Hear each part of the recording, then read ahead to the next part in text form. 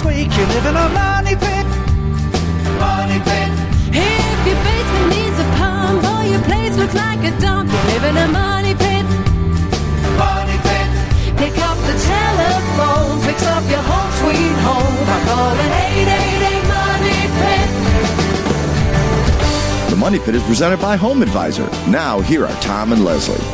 Coast to coast and floorboards to shingles, this is the Money Pit Home Improvement Show. I'm Tom Kreitler. And I'm Leslie Segretti. And we are here to help you with your DIY projects or projects that maybe you'd like to get done and are going to hire a pro to get done with. The first thing to do is to call us and we will help you get started on the right foot. Whatever you need to do to make your house the best it can possibly be, to make your home the best house ever, we are here to help you, to guide you, to coach you, to inspire you, and help you save some hassles along the way. The number here is 1-888-MONEY-PIT, 888-666-3974.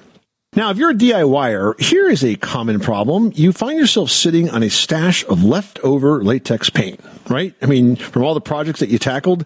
Well, if that's you, you may have a gold mine when it comes to home decorating.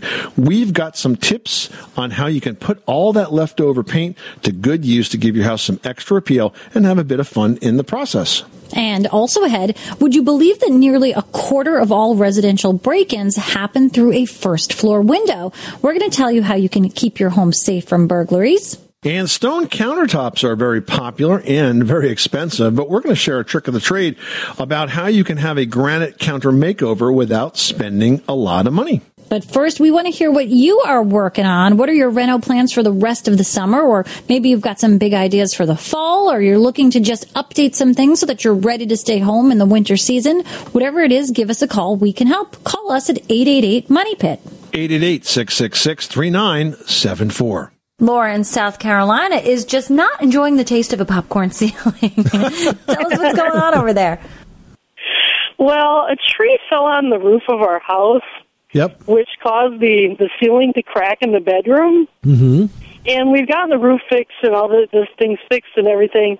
And so we redid the drywall and the plaster in the ceiling. But we can't match the popcorn so that you can tell or not tell that there's been damage.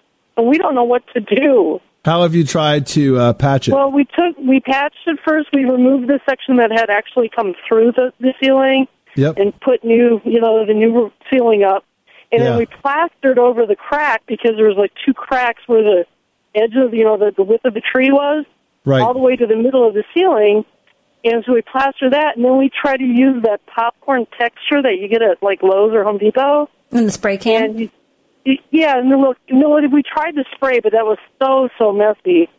And then we got the can of it, the little container of it, where you use the putty knife or the paintbrush, and try to put that up, but it does not. It looks horrible. It looks like water is dripping or like big drip marks. Right. And it just does not match at all. We don't know what to do. So did you file an insurance claim for this act of God? Oh, yeah. It wasn't actually an act of God. It was a dead tree from the neighbor's house. Okay. Well, but it's covered by insurance, right? Yeah, the insurance took care of it. So why didn't they go all the way and just restore the ceiling?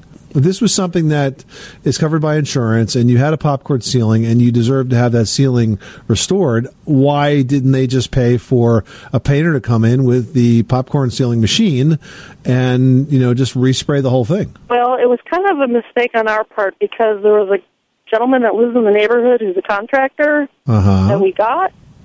And then he finished the outside and most of the inside, but didn't finish that part. All right. Well, live and learn. I mean, you probably can go back to them. But look, are you really in love with the popcorn ceiling? Because most people are not. I mean, most of the calls we get about popcorn ceiling is how to get rid of it. So the other option here is just to get rid of what's there and match it all. And you can do that. It's not really that hard to do. You dampen the ceiling with, you can use like a pump-up sprayer to put a little bit of a water spray on it. Not terrible, not a lot, but just enough to dampen it. And then you can scrape away the popcorn with a putty knife or with a drywall knife, like a spackling blade. Right. And you get that off the whole ceiling that way, and then you prime the whole thing, and then you paint it with a flat paint, because it won't reflect light when it strikes across the flat paint, and that usually blends in quite nicely.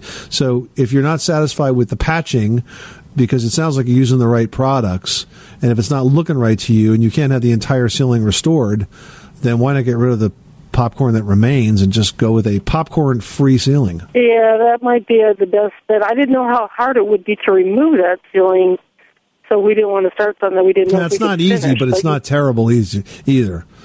So I think that's your best approach. Yeah, it sounds like it's going to be our only option at this point. All right, well, thank you so much. I appreciate it. You're very welcome. Good luck with that project. Thanks so much for calling us at 888-MONEY-PIT, 888-666-3974. I don't know if Laura did this, but if you do have something that you can file with your insurance company for protection on, for coverage on, I should say, you really want to get a public adjuster in at the get-go, because public adjusters work for you, not the insurance company. They work on a percentage of the claim. They're always going to find more than the insurance company adjuster does. And this is a perfect example of the kind of thing they would not miss. They wouldn't put in for the popcorn ceiling to be patched. They would include a big budget number for the entire thing to be restored, completely replaced. And if you do that at the get-go of a project like this, it's going to come out better. And the other lesson, I guess, Laura learned is never hire the nice man that lives around the corner to do your project when get enough money for it and have a professional do it. It's not a part-time job. No, and it can never end well when utilizing a neighbor's help. Exactly. All right, now we're heading out to Kansas, where David's got a question. How can we help you today? I had a remodel done, and we installed a vent fan over the range. Okay. And when we get a high north wind in the wintertime, it seems like we get a lot of backfeeding cold air coming in that vent. I didn't know, is there any way to stop that? So the vent fan has an exhaust port on the outside wall, correct? Correct. The door seems to be working fine. So. And is there a gasket around that door? Yes, I think there is. When you look at that door, do you happen to note whether or not it's evenly striking all the way around? In other words, if it's a little twisted, because it's metal, sheet metal, and sometimes when they're trying to get that all in there, sometimes if it gets cocked a little bit and it's twisted, it may not be closing completely all the way around. Have you taken a look at that level of detail? It looks pretty good that way. It's just when you get the high wind, it seems to sit there and chatter back and forth a little bit. That seems to be what in the area. Okay, yeah, so it's depressurizing, basically. Huh, interesting. The other thing is around the outside of that, where it comes through the wall. Do you know if they've sealed that when it was put in? It usually comes through the wall, and there's usually some sort of frame around it and flashing, and you may be able to take off that outside housing and then seal it better than it was originally, and that could help a little bit. But if the door is chattering, then it seems like the spring may not be tight enough. And I'm not sure that anything that we could suggest is going to change that. I can't imagine a way to kind of correct that if that's what's going on. Yeah. Well, we've had the similar problems on the dryer vent and the bathroom exhaust, and we put a dampener in, but this doesn't have a long enough run to put a dampener in the line there. So. Yeah. Well, and of course, if you put a damper in, you're restricting its efficiency as well. Right. So that's another issue. Another thing that you could do is if you put another, I'm going to call it a cage, but it's kind of like a metal box that's made out of perforated steel, and it's very perforated. It's not enclosed at all, right? But if you were to surround that exhaust port with a second sort of frame around it and had that sort of fenced-in area, then that might be enough to interrupt the flow of the air, and that's depressurizing that spot and stop it from sort of chattering and coming up as much. And you certainly could attach it temporarily and see if it works. Okay. Just something to break the wind. Yeah, some way to break the wind out a bit. Exactly. Yep, exactly. Thanks for calling us, David. I hope that helps you out, and let us know how you make out. All right, then. Thank you. You're welcome, sir. Bye-bye. Well, if you happen to be sitting on a stash of leftover latex paint from projects gone by, you may have a gold mine when it comes to home decorating. Now, with a little imagination, you can put all that leftover paint to good use. So we've got 5 ideas here to help you get going. First of all, look at your kitchen. I mean, you probably have a lot of canisters, things that hold spices, or maybe large things for cereal or things to put utensils in, and maybe they're kind of plain. Why not paint those with some of that leftover paint? Or if you've got an old pot pot or pan that's kind of like a cute shape or has some interesting character to it that you're not using anymore, you can paint that too and use it for wall decor. And this kind of gives you a great way to bring the colors from the rest of the house into that kitchen space. Now, you can also do the same with planters and flower pots. I mean, they really do look so much more cheerful with a coating of color. And you can paint them one solid hue, or you can make patterns on them. I mean, you can even go ahead and put a glossy top coat on them if the paint is like an eggshell or something that's not so shiny, and that'll really look great on a planter. Now, the next thing that you might want to think about is if you are looking at some old dressers or old furniture that are a bit tired looking, you can spice those up with paint. If you want, you could even use different colors for different parts and add some visual interest. Like an old stool or a table or a cabinet could also use a makeover too. If you've got some of that old stuff and you want to do some green redecorating, you want to reuse, you want to update, you want to restore some of those old pieces that you're not using anymore, it's even combine them with the old paint you're not using anymore, and you will have a whole new piece of furniture. And speaking of adding some decor, you can add some pizzazz to painted walls with a patterned border. This is a pretty straightforward thing to do. You can find a nice looking pretty stamp or an old sponge, cut it into the shape of your choosing, and then do a nice custom handcrafted design by stamping that paint around the border of your home. And then finally, accentuate the positive. You can express your home's individuality by adding an accent color. You can do this to a door, to a doorway, or to an entire wall. Don't have enough paint for the whole room? Just paint one wall. Could be a real standout piece. The unexpected color will make your interior something very, very special. Did you know that Americans take 20,000 breaths a day and spend an average of 90% of their time indoors? That's right. And according to the EPA, the level of indoor air pollutants can be 2 to 5 times higher than outdoor air and occasionally more than 100 times higher. Plus, every spring we get socked with allergens too. Well, Air Doctor is an air purifier that filters out dangerous contaminants like pollen, pet dander, dust mites, and mold. Their Ultra HEPA filter has been independently tested to remove 99.99% of tested allergens, including bacteria and viruses. That's impressive. Now, Air Doctor also comes with a 30-day money-back guarantee, so if you don't love it, just send it back for a refund minus the shipping. And they're offering a special discount to Money Pit listeners. Just head to airdoctorpro.com and use promo code MONEYPIT, and you'll receive up to $300 off air purifiers. Exclusive to podcast customers, you'll also receive a free 3-year warranty on any unit, which is an additional $84 value. Lock this special offer in right now by going to airdoctorpro.com and use promo code MONEYPIT. That's airdoctorpro.com, promo code MONEYPIT. Everyone should know that drinking water is important to staying hydrated and healthy. Having safe, clean water is the last thing you want to worry about, but unfortunately, according to extensive research by the Environmental Working Group, 3 out of 4 homes in America have harmful contaminants right in its tap water. That's why we are thrilled to be working with AquaTrue. AquaTrue purifiers use a 4-stage reverse osmosis purification process, and their countertop purifiers work with no installation or plumbing. It removes 15 times more contaminants than ordinary pitcher filters and is specifically designed to combat chemicals like PFAS in your water supply. And they have water purifiers to fit every type of home, from installation-free countertop purifiers to higher capacity under-sink options. They even have a Wi-Fi connected purifier and mineral boost options.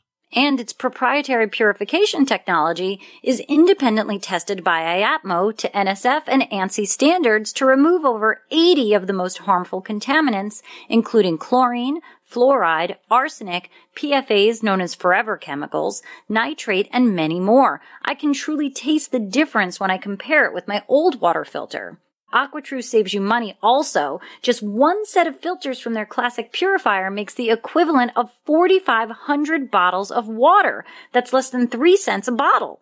Plus, you'll save the environment from tons of plastic waste. AquaTrue comes with a 30-day money-back guarantee and even makes a great gift. And today, Money Pit listeners can receive 20% off any AquaTrue purifier. Just go to aquatrue.com. That's AQUATRU.com and enter code MONEYPIT at checkout. That's 20% off any AquaTrue water purifier when you go to aquatrue.com and use promo code MONEYPIT. MONEYPIT.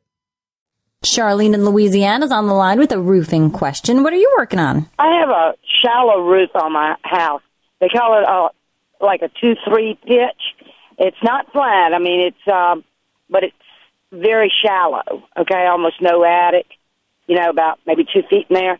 I was interested in an aluminum roof, like a lifetime roof, and I wanted to know which would be better, that or a regular shingle roof, like an architectural roof. You don't have the pitch for an asphalt shingle roof. You need to have at least a 312 or a 412 roof to put in shingles. Well, I have shingles on it now, and they've been there for like 20 years. I'm telling you, you may, but it's not right. You can only put shingles on a roof that's got a minimum pitch of 312 or 412. And if you've got them on there right now, count your blessings, but it shouldn't have been put on there. And any roofing manufacturer will tell you that.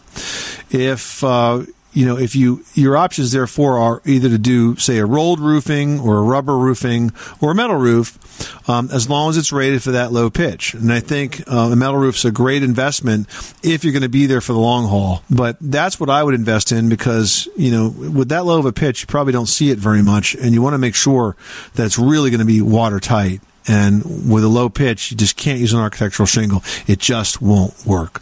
Thanks so much for calling us at 888-MONEY-PIT. Linda in Ohio, you've got the Money Pit. What can we do for you today? I have a cement guy, and he's going to do the stamped cement, okay? Mm-hmm. My question was, I was wondering what the conditions have to be outside, because this has been since May that he tore my old deck out that was made of wood. Right. Okay? And he cleaned that all up, but he hasn't been back since. Yeah, okay. So that I know with COVID and maybe with his workers, I think a lot of them went on unemployment, so he's having a hard time getting them off of unemployment to come back to work. Yep. I just didn't know, recourses for people that have put money down, are waiting, and then also, what are the conditions? Is he feeding me a line that he can't get there because if it's too hot, if it's too wet, I don't know about that. No. I think that I don't think there's any reason you can't do any kind of concrete project or finishing project in the spring or summer. I mean, there's ways to do it. Do it early in the morning if he's worried about that. In terms of, the COVID risk, it's outside. So they're not even going to be in your house. So I don't think that's an issue. I think this is a labor issue, and he's got a responsibility to kind of put up or shut up. He's either got to do the job or he's got to give you your money back. And you have to take it from there. My next step, should that be calling the Better Business Bureau? They have no power. They have no power to force him to do anything. If he took money from you, how much of the job did you pay for? How much? How much? Down $4,300. Oh boy! And all he did was tear it out. All he did was tear out the wood deck. Yeah. It was a larger deck, but still. Okay, I'll give you a little trick of the trade, and I'm not giving you legal advice, and you probably should talk to a lawyer before doing this, but I know it works, and I've done it myself. You can file a theft complaint with the local police department, and if they'll notify him of the theft complaint, he'll have to go to court to defend himself as a thief, and you'll find that once this goes from civil to criminal, that these guys become a lot more cooperative about giving you your money back. Okay, and is that what I want, or will that scare him to get there to actually do the job? What do you think that would happen I think you've got to give him the ultimatum. That he either has to do this, or he has to give you your money back. And if he doesn't respond, then I think you're within your rights. I would think to go to the next step. Okay? Perfect. Okay, yeah, I'm sorry that happened to you, but I hope that gives you some direction. Okay, appreciate your call back. Thanks. Glenn in Michigan, you've got the Money Pit. How can we help you today? I've got a Gen Air natural gas range, and when you turn the temperature to 350 to preheat it, it takes between 25 and 30 minutes to come up to temperature. The manual with the stove said, it should only take about 10 minutes. So I was wondering if you had any ideas. I wonder if there's an obstruction in the line. Yeah, well, I was thinking about the valve. It sounds like it's a problem with the control system. So that could be electronics, or it could be the valve, or it could be a maintenance issue. I think it's definitely something you need to get addressed because it could potentially be unsafe. There's no way it should be taking 30 minutes for that to happen. Is this a self-cleaning range? Yes. It's not the type that's got the lock, though. You You just and we don't use that feature. We just clean it by hand. But it does have that feature, but we don't use it. I'm hesitating on this. I mean, one way to look at this is you could run the self-cleaning cycle and see if it cleared it. But then again, if there's something wrong with the valve, I wouldn't want you to run the self-cleaning cycle. So I think the best thing to do is to have it serviced by a professional that is familiar with that brand and can access those parts, because it's clearly not right. Yeah, I agree. Good luck with that project. Thanks so much for calling us at 888-MONEY-PIT. Now we've got Anna in South Dakota on the line with a question about ants. What is going on? Took down a huge, huge tree, and the contractor that took it down said, good thing you took it down because in 2 years it probably would have fell. Okay. Because it's all hollow, and he said it had a huge carpenter ant nest in it. Yep. So my house is 10 feet away. Do I need to worry about that? No. Carpenter ants are Mother Nature's way of getting rid of dead wood. Sure, they could infest your house, but they're not necessarily going to be motivated to go there over anything else that's lying about. You'll find ant nests like that, once in a while, and they'll usually just go down on the ground. They'll go off to another location, but they're not like, hey, let's go over to Anna's house because I heard it's tasty.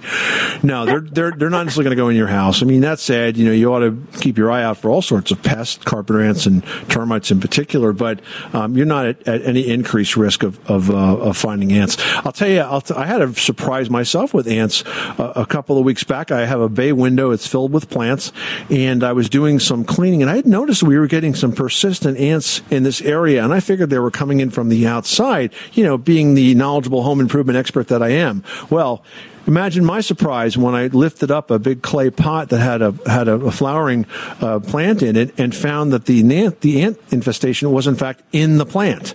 So we were helping this ant infestation survive by dutifully watering our plant. And once I got the plant outside, those ants had to find a new place to live. We haven't seen a single one since. So they're not necessarily looking to go to your house. I think that you're going to be fine. Okay. That was my only concern. The house is, was built in 1908, and it's Yep. Man, it's going to be fine for another 100 years. You don't worry about that, okay? Okay, thank you. Good luck. Well, about 2 million residential burglaries are reported every year, so we thought we'd share 3 easy tips to help keep your home safe and secure. First off, thieves get into houses about a quarter of the time by using the first floor window, right? You think that... that seems so obvious. People would remember to lock them. Apparently they don't in huge numbers, and you can help prevent break-ins by keeping the windows locked and by keeping bushes and shrubs near those windows trimmed back so you avoid hiding spots. Because remember, burglars are sneaky thieves. If they can't be sneaky, they're going to leave your house alone. That's pretty true. much. Now, you also need to make sure that you're closing and locking the windows, even when you're out for just the day. I know this one sounds like a no-brainer, but you would really be surprised at how easily a thief can find an open window. And a lot of the times, those windows are open or unlocked on the first floor. And finally, now is a really good time to have a home security system because there are many smart home systems on the market that are very inexpensive, take very little time to install, and some even have options for professional monitoring if you want to go that way at as little as about $15 a month. So remember, keep those bushes trimmed back, keep those windows locked, and get a simple security system. And don't be part of that 25% of people that get busted into every year because they don't do one of those 3 things. All right, now we're going to tackle a question about roofing shingles. Brian, how can we help you? Well, we're building a new house, and we have the spray foam insulation where the house is encapsulated. Yep. And I had a friend that told me in their house on the north side in the wintertime that the shingles will buckle. So I didn't know anything about that and didn't know how to find out whether or not that was true. Why are you asking? If you have an existing house with a roof, are you thinking about changing the roof? Well, we're not thinking about changing it, but we're in the middle of building. We're not in the house. Oh, you're in the middle of building. If there's okay, good. a problem with it, then would want the builder to correct it. Yeah, no, I don't think there's any problem with it whatsoever. I mean, I think you made the best choice. I personally have a spray foam underside of my roof sheathing, and I got to tell you, it's definitely the most efficient way to go. We've seen dramatic decreases in our energy costs since we went that way. So I think you're making a really good choice. I've never heard of it having any kind of negative effect on the roofing shingles whatsoever. Well, I appreciate it because my friend told me the shingles had to be rated for that, but I couldn't find any information. Yeah, I don't think so. No, I don't think that's right. Okay. All right. Thank you. Now we've got Daryl on the line who's got a question about a leak in a crawl space. Tell us what's going on. Yeah, got a house that has a crawl space. It's got a cement floor in it, and it gets water in the crawl space, and I've been trying to figure out how it's getting in there. I've noticed that the vents around the foundation are not very high off of the ground, and I'm wondering if maybe that's how it's getting in there, and if I could put some window wells around those windows. I mean, these vents are only like 12 inches by probably 8 inches, and the window wells I've seen are much larger. That's not the issue, Daryl. Let me ask you this. When does the leaking seem to be worse? Is it consistent with like heavy rains and snow melt and that sort of thing? Well, yeah, probably, but I really it's hard to say because it's not that easy to access, and I just know that like when it have a long dry spell, it does seem to dry up. So when you have leaks in a crawl space or even a basement that's consistent with precipitation, it's always caused by drainage issues at the foundation perimeter. So by drainage issues, we're talking about the gutters. If the gutters are clogged, if there's not enough gutters, if there's not enough downspouts, if the downspouts aren't discharging well enough away from the foundation, you need to go out about 4 to 6 feet if you're dealing with a water infiltration issue. And aside from the gutters, the grading, the soil around the outside has to slope away. And so what I would do in your case is I would take a really careful look at the gutters, because I got to tell you, most of the time, that's going to solve it. If you make sure the gutters are collecting water and discharging them far away from the foundation, that's going to solve it. The way the water gets in is because when the soil at the foundation perimeter gets saturated, the foundation, being a concrete masonry structure, is very hydroscopic. So literally it soaks up moisture like a sponge, and that water can show up coming right through the floor. I've seen it come up like a little geyser in the middle of the floor, but it will come through that concrete cover on the floor of your crawl space. So you need to deal with the drainage issues first. I think that will solve it for you, Daryl. And by the way, on our website, there is a great article right on the homepage about how to solve wet basement and crawl space flooding issues. It's one of the most popular articles on the site. It'll walk you through the step-by-step, tell you exactly what you need to do. All right. Well, thank you very much. You're welcome. Thanks so much for calling us at 888-MONEY-PIT. Well, if you love beautiful stone countertops, the Countertops are especially popular. But there is a way, though, to get them in your kitchen for a lot less than just going with a full top. And the tip is this. You can use smaller sections of stone. The same granite that's used for the tops are sold in square pieces. And if you take them and you stack them up side by side and then fill the joints with grout, you're going to have a beautiful and very unique countertop that is going to be a lot less expensive and easier to install, and it's going to provide an equally attractive look at a very small fraction of the price of solid stone surfaces. Yeah, now, there are also a couple of other options for a granite look. You can find great designs in a laminate countertop that do look a lot like granite, and today's laminates come in a ton of colors, like thousands, and many of those options can look exactly like a granite or a marble or any of the other solid surface options for a countertop. So take a look, because the patterns are much more believable, I promise. And for an even less expensive solution, there's a product now that's made of stone that you can just roll on to an existing countertop. It's called Spread Stone, and it comes as a countertop kit. And all you do is you roll it on. It's fast and it's easy. You can get it done in about a weekend, and it can be applied to an existing countertop or one that's made of plywood or particle board or concrete or even tile. You can turn them all into durable, stain-resistant surfaces for a lot less than the cost of a new stone top. It's a product that's made by Daish Coatings, and that is their website, DAICH coatings.com. Now we've got Kathy from West Virginia on the line, who's tackling a kitchen project and has some questions about a sink. What can we do for you? Well, I'm having a hard time deciding on the type of sink. I've always had I keep wanting to say double barrel. I always washed in one side and I rinsed in the other. Right. So it's really hard for me to relate to a single bowl sink. Mm-hmm. But they seem to be the rage, and I wanted to see, really, what is the attraction? Size and space. I mean, you can get a lot more in a single bowl sink than you can in one that is divided into two. And I understand the habit of putting soap in one and rinsing in the other. And, listen, if you're used to that, why not? But I think the reason people get them is because they can get the bigger pots and pans in there, and they're just a whole lot easier to use. The other option, of course, is if you're going to have a single bowl sink, then you just get used to having a small plastic bowl in there, plastic tub, I should say, in there, which is what we always did. So that is where all the soapy water goes, and then you have plenty of room on the other side to rinse, and then you can just take it out and put it away when you're all done. So it's really personal preference, but I think the reason they're so popular is space. What do you think, Leslie?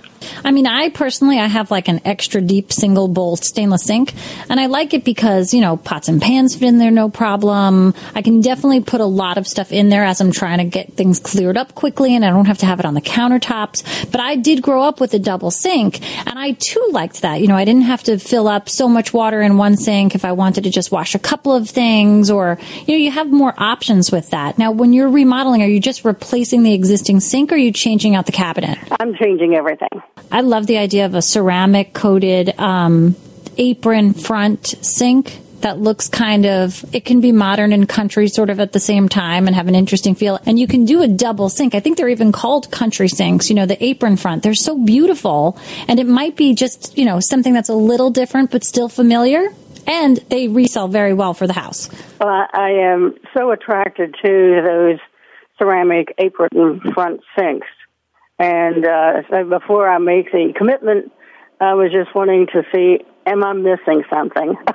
No, I don't think you are. I think they're very attractive, and I think it's part of that sort of farmhouse sink design that's so popular today, the farmhouse decor that's so popular today. So good luck with that project, Kathy. Okay, thank you very much. Remember, you can always post your question at themoneypit.com or on the Money Pit's Facebook page. Now, Laura writes, we brought a propane grill last year before selling our home and only used it once. When we moved into our new home, we found a natural gas line available for the grill. Is there a way to get this propane grill to work with natural gas? Interesting. You can't use natural gas in a propane grill. The size of the burner is different and the flow of the gas is different.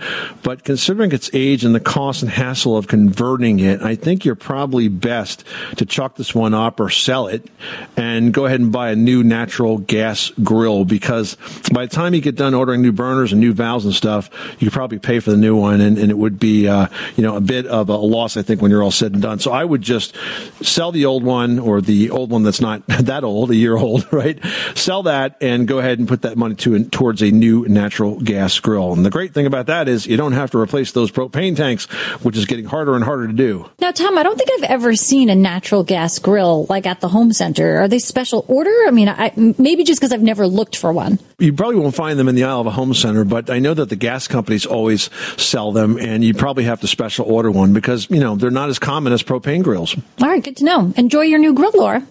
This is the story of the one. As head of maintenance at a concert hall, he knows the show must always go on. That's why he works behind the scenes, ensuring every light is working, the HVAC is humming, and his facility shines. With Grainger's supplies and solutions for every challenge he faces, plus 24/7 customer support, his venue never misses a beat. Call quickgrainger.com or just stop by. Grainger, for the ones who get it done. Well, I'm sure you know better than to leave medicine in reach of kids, but what about basic household cleaners? Some can be just as toxic. So one of the ones that is a big concern right now are these laundry packets. Leslie's going to explain why in this week's edition of Leslie's Last Word. Yeah, you know what? Those liquid laundry packets, they really do make life a lot easier. And I actually just started using them at home myself. But they can complicate things as well because they're small and they're colorful and they look like these squeezy, fun little packets of goodness. And maybe you think they're candy. I mean, they really do make them look kind of fun, and maybe you want to eat them. And in fact, they've prompted more than 32,000 calls to poison control centers. And that number is so high, because they do look fun and they do look edible, which they are not. Now, it's not just a matter of keeping these laundry packets out of your kids' mouths. They shouldn't even be handled by the little ones because what they're made out of, once they get wet or even slightly damp, they start to break down. So they'll start releasing toxic chemicals. And those, if they get on your kids' hands, they can linger and then make their way into your child's mouth or their eyes. And this can happen even hours later. Now, laundry packets really aren't the only danger to kids. You should never store toxins in containers for juice or milk unless you have clearly labeled them that it is not juice or milk and it is actually a toxic cleaner of some sorts, because the bottle looks fun and inviting and some of these cleansers actually look like fruit juices. So you have to be careful. You need to keep these cleaners, in places no different than you would put medicine. Make sure the kids can't get to them, put locks on the cabinets. And, speaking of medicines, if you've got older kids in the house, you want to make sure that any of your medications that you have, you lock them up in a medicine chest and make sure you dispose of those medicines that you no longer need or use or are expired. Do so quickly and don't just dispose of them in your garbage or down the toilet because they get into the water supply system. Make sure you contact your local pharmacy. They'll tell you where you can deposit these medicines that are no longer needed so they can be disposed of safely. But you got to keep your kids safe because so many things are just so easy for these little curious hands and minds to get around, and you want to make that opportunity not so available. Good point. This is the Money Pit Home Improvement Show. Coming up next time on the program, whether it's around your sink or between a tub or tile or surround or covering the joints of your shower wall, that nasty worn caulk has got to go. We've got some DIY tips on how to get this job done the easy way on the very next edition of The Money Pit. I'm Tom Kreitler. And I'm Leslie Segretti. Remember, you can do it yourself, but you don't have to do it alone. You live in a money pit.